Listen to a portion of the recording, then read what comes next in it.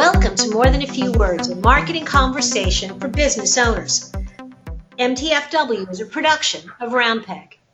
Hi everybody, this is Lorraine Ball, and today I am really excited. I know that I say that a lot, but today I really am. I'm talking to CJ McClanahan. CJ is a business coach, and I think kind of one of the most all-round smartest guys in the Indianapolis business market. CJ, thanks so much for being a part of the show today. Wow, I have never been introduced as the smartest guy. This is one of the top 5 moments of my life. See, awesome. I'm very happy to have created that moment for you. I love it. Thanks for having me. I appreciate it. My pleasure. This is a fun conversation for me because CJ and I have known each other for probably 15 years. We actually even shared a client way back in the day. Can you believe that? Wow. I know, it's amazing. And though a lot of things have changed, I think there are a lot of things that we were telling clients 15 years ago that maybe we've refined the messaging, but I think are still true. And that's really, no doubt. That's really kind of the topic of today's conversation, which is this idea around managing your time by focusing and eliminating distractions.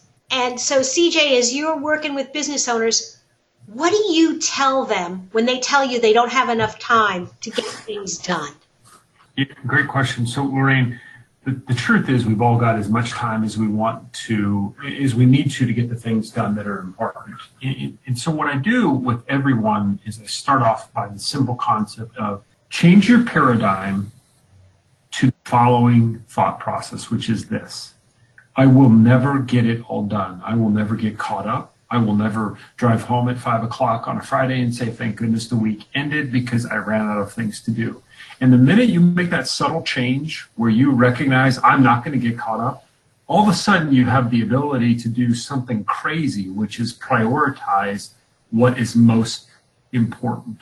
Awesome. I love that idea of accepting that because it just, number one, it takes away some of that pressure, but then it really gives you an opportunity to focus on what's important. What do they do next once they get comfortable with that? Well, once you know what's important, which you can talk about that for days, but once you recognize, all right, this is what absolutely positively must be done by the end of today, then you can begin to prioritize and get the things done that matter.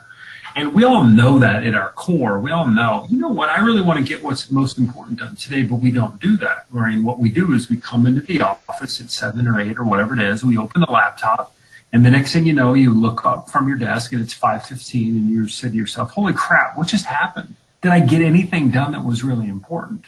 So once you understand and recognize the paradigm is I'm never getting caught up, and then you ask yourself or you decide what's really important, then you've got to figure out what do I need to do tactically throughout the day to ensure that I don't get sidetracked. And that whole sidetracked that's a rabbit hole I know that I go down. We manage social media for clients, and so I open up Facebook, and that's a huge distraction for me. How do you help clients avoid those distractions? I tie them up and throw them in a room without any windows. As much fun as that sounds, I'm not sure that's going to be helpful. You know, right? Ultimately, I start with every client with this fundamental premise, which is based on gobs of data that says the following: the brain cannot multitask. The brain has to focus. And when you're working on something that requires concentration and you get distracted even for a minute, even for 5 seconds, it takes your brain between 7 and 21 minutes to get back to the exact same level of focus that you were at. Wow. So, yeah, it was unbelievable. And everyone who's listening goes, oh, that's crap. It doesn't. Then I would say to you, have you ever worked late at night? Have you ever worked early in the morning? You know, have you ever worked when no one else was around? And the answer is, of course I have. And how productive were you? I was crushing it.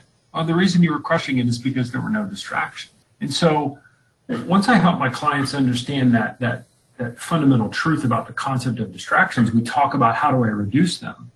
Now, I have three simple distractions that you need to reduce in the workplace. And I will tell you that this advice goes contrary to what every single person on the planet is telling us, because everyone thinks that we should be collaborating from the moment we walk into the office until the minute we leave. The three major distractions, Lorraine, are people, the phone, and email. Mm-hmm. And I've got to figure out a way to reduce those distractions throughout the day. And I've got ways to do that. But if you don't reduce those distractions throughout the day, 4 hours of work is going to take you 10 hours to do. It just is the way it works. Wow.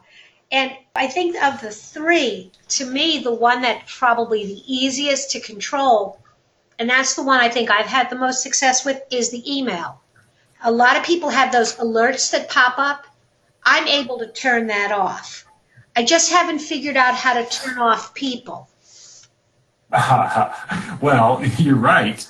People, email, you would not believe. So how many times do I walk into a company, Lorraine, and I say, how many of you have two monitors, and 90% of the room raises their hand, and I follow up with, how many of you have Outlook open on one monitor, and everyone raises their hand. Well, it's insanity.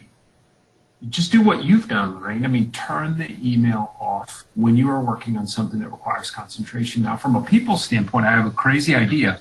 If you have an office, shut the door.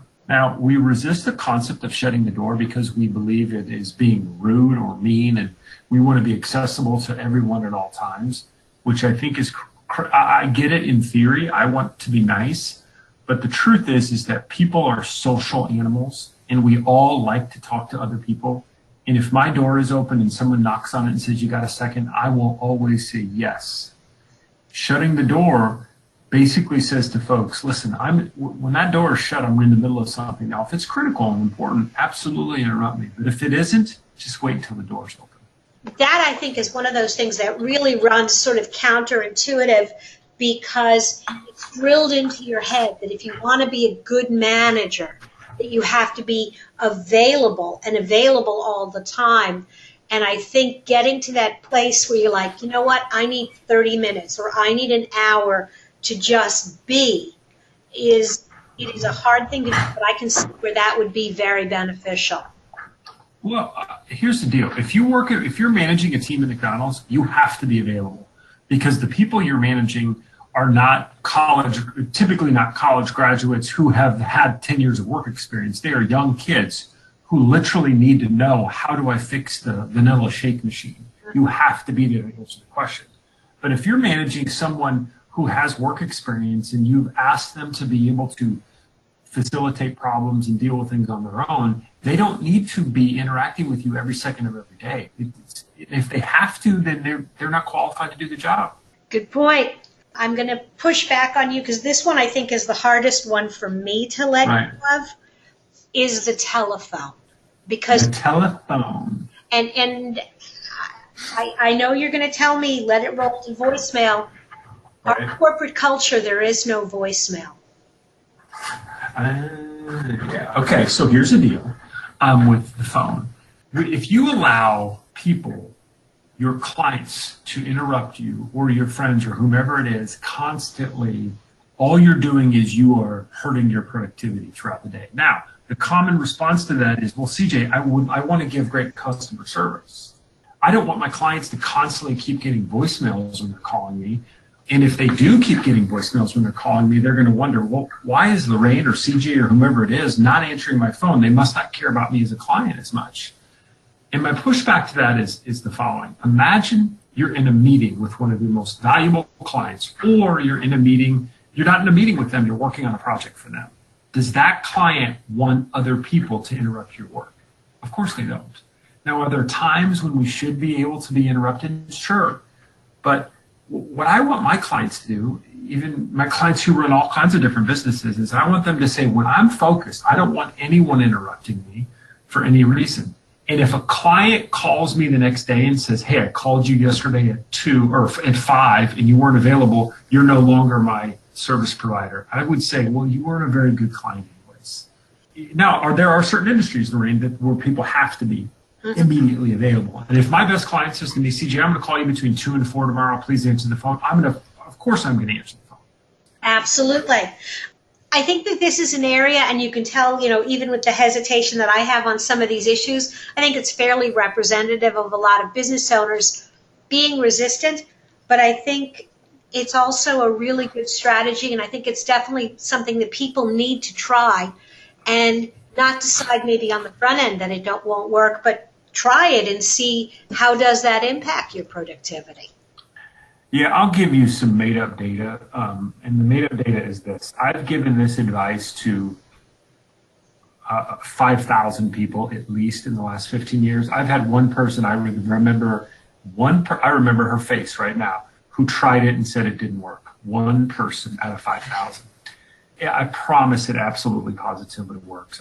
It seems counterintuitive and it seems crazy, but if you take things within context, of course, this stuff really improves productivity. And if you have a job that requires concentration, which I'm certain, Lorraine, 95% of the people listening to this show have that type of job, you need time during the day to focus. You can't always be bringing a laptop home and waiting for the kids to go to bed for when you get the real work done. It's just going to drive you nuts. Absolutely. CJ, this is awesome. I cannot believe how fast the time has flown. It goes quick. It does, and especially when you have good information.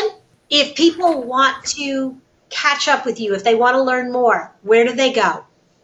Yeah, a couple quick places. They can go to cjmcclanahan.com, or if it's easier, you can just go to coachcj.com. Either of those places will get you to my website and learn about my books and my podcasts and all the other stuff that I do. We will have links in the show notes to your website, and I really encourage people to go and check out the books and check out some of CJ's podcasts. There's a lot more good stuff. This is really just the tip of the iceberg. Lorraine, this has been great. I appreciate it. Have a great week. You too.